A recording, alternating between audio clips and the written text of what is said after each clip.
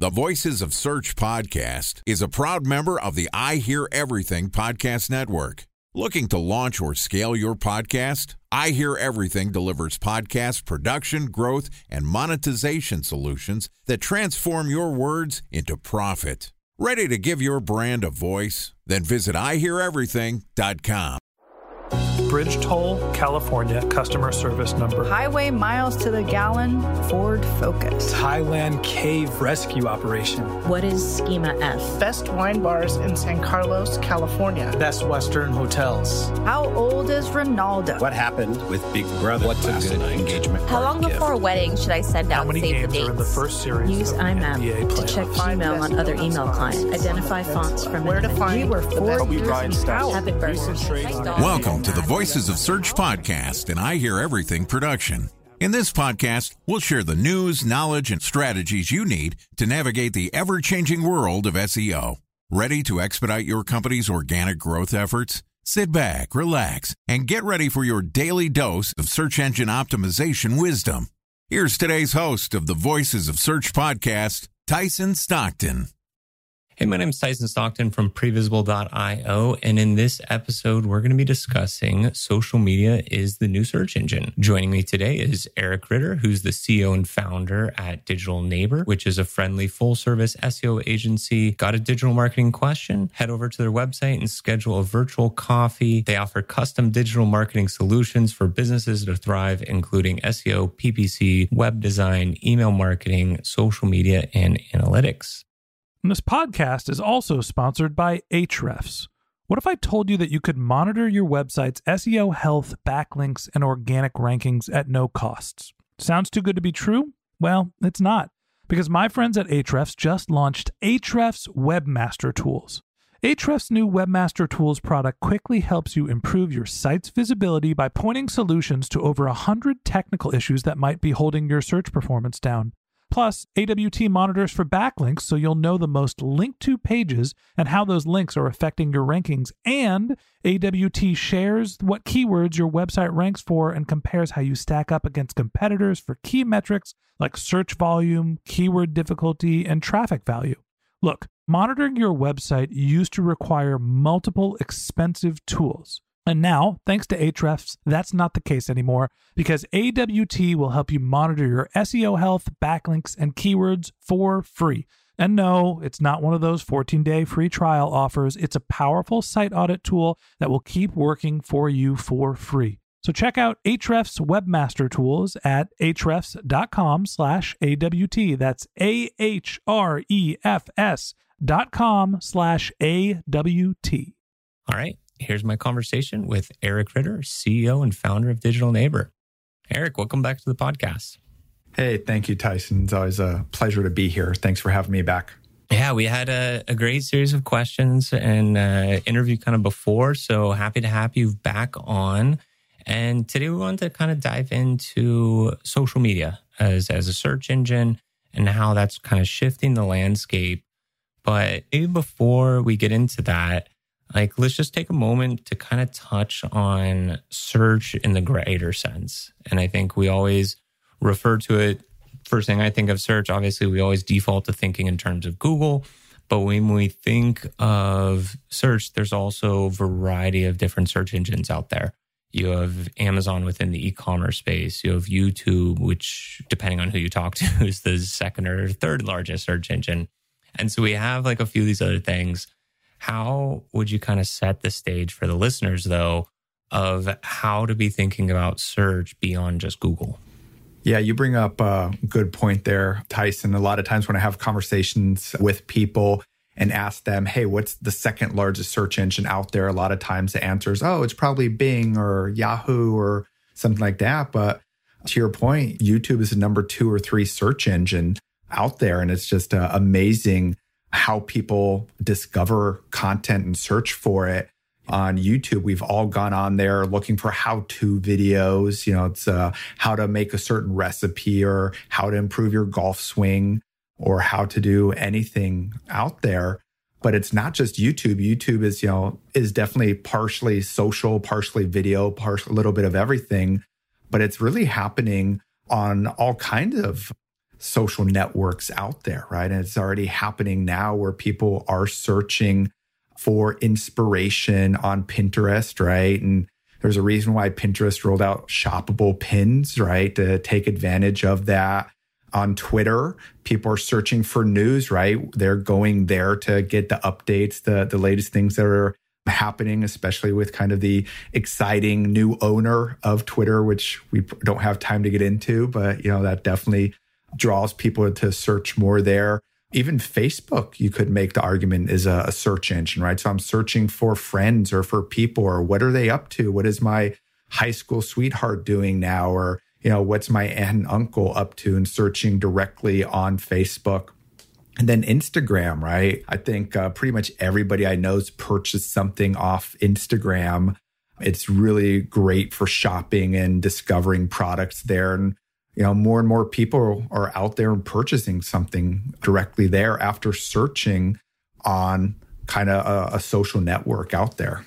Absolutely. And I think one of the trends that I've been hearing and kind of seeing is, especially in local related topics, is you're seeing a big influx in whether it's Instagram, TikTok, a lot of social media presence, and when people are either maybe looking for restaurants or looking for some things to do in an area, and being that it brings a little life or something that's a little more instantaneous from capturing. So I think it's interesting to look at different types of queries or topics and questions can have these different kind of audience pools. Yeah, I'm glad you bring that up. Instagram and TikTok are fantastic examples there, with food and with shopping on the local level there, right? I teach here at the local university in Tampa, University of South Florida. And I tell you, the things I learn from my students every semester is unbelievable. So this semester, the big epiphany is that the students now, so we're talking about kids that are their early 20s, if they're going somewhere. So the example is, hey, I'm going to go over to Orlando and I want to have some ramen. The first thing they do is open up TikTok and search for ramen in Orlando. And they watch the videos of influencers, of just normal people like you and me, or of ramen restaurants that had posted on TikTok to figure out which ramen restaurant they want to go to. So it doesn't even enter their mind to search on a more traditional search engine, or even search on the maps, right? Using Google Maps, Apple Maps, or any recommendations. They want to get that direct connection to someone else who has been to that restaurant, who's taken a video there, right? Because it's not even about the search, where they're searching, but how they're searching, right? It's that visual search, wanting to see a video and wanting to have that trust that they have in someone authentic that they are getting by getting that recommendation directly on an engine or a search engine. I'm sorry.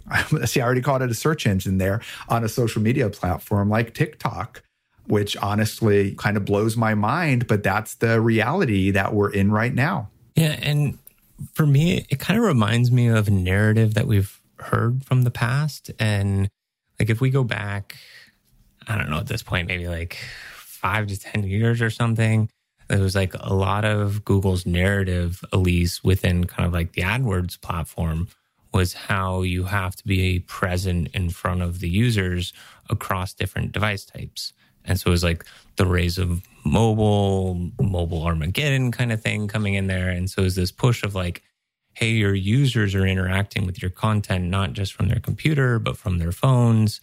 And to me, this narrative is kind of a continuation of the same concept, where it's regardless, you have your users and you have them interacting with different mediums throughout their journey.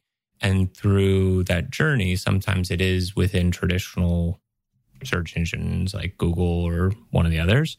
And then sometimes these placements could be in these more emerging kind of social places. Time for a 1-minute break to hear from our sponsor, Previsible. So you're looking for SEO help, and you got a couple of options. You could start replying to spam from agencies that claim they can get you to rank #1 on Google. You can pay an hourly rate for a consultant who will inevitably nickel and dime you with hourly charges. Or you can work with a cookie-cutter agency to quickly launch a strategy-less project with low success rate.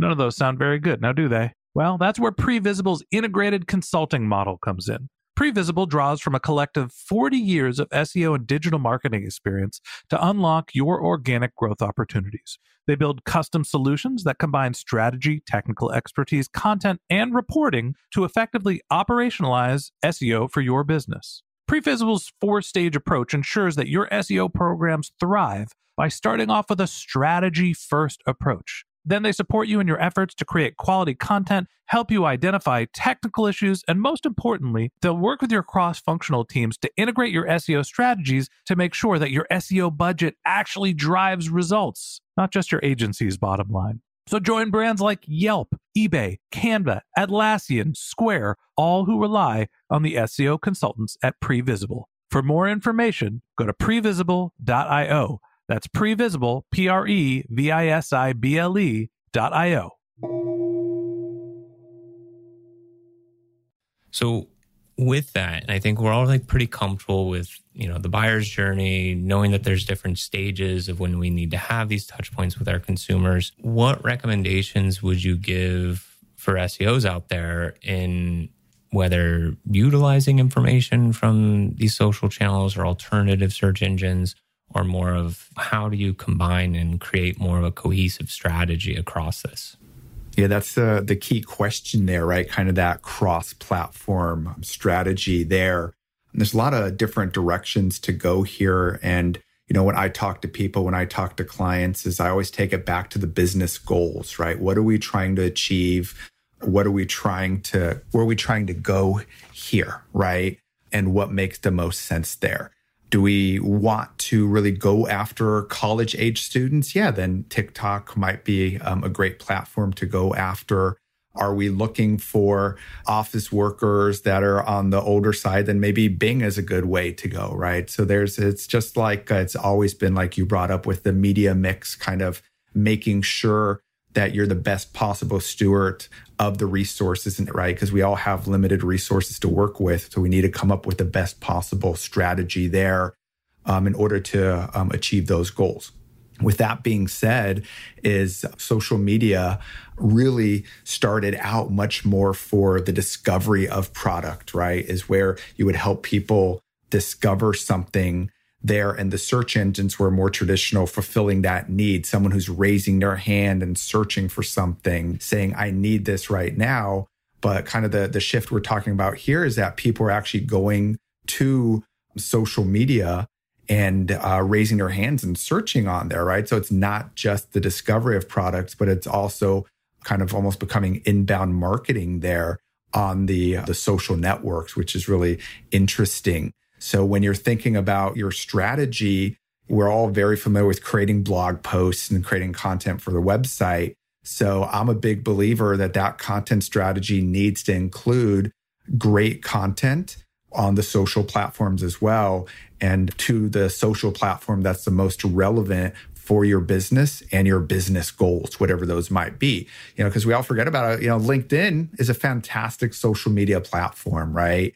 For businesses, for B2B out there. So that could be, a simple strategy there. It's like, hey, let's create really good content on our website, and let's create also really good content for LinkedIn in order to help achieve our business goals. It's a great point too, coming back to like the business objective, because I think with that, something that we could be overlooking is that simply like seeing where the demand is across these different placements or platforms. And so if we're breaking it down, as you said, into like what's the business objective, we can then see, well, what is the search demand within Google?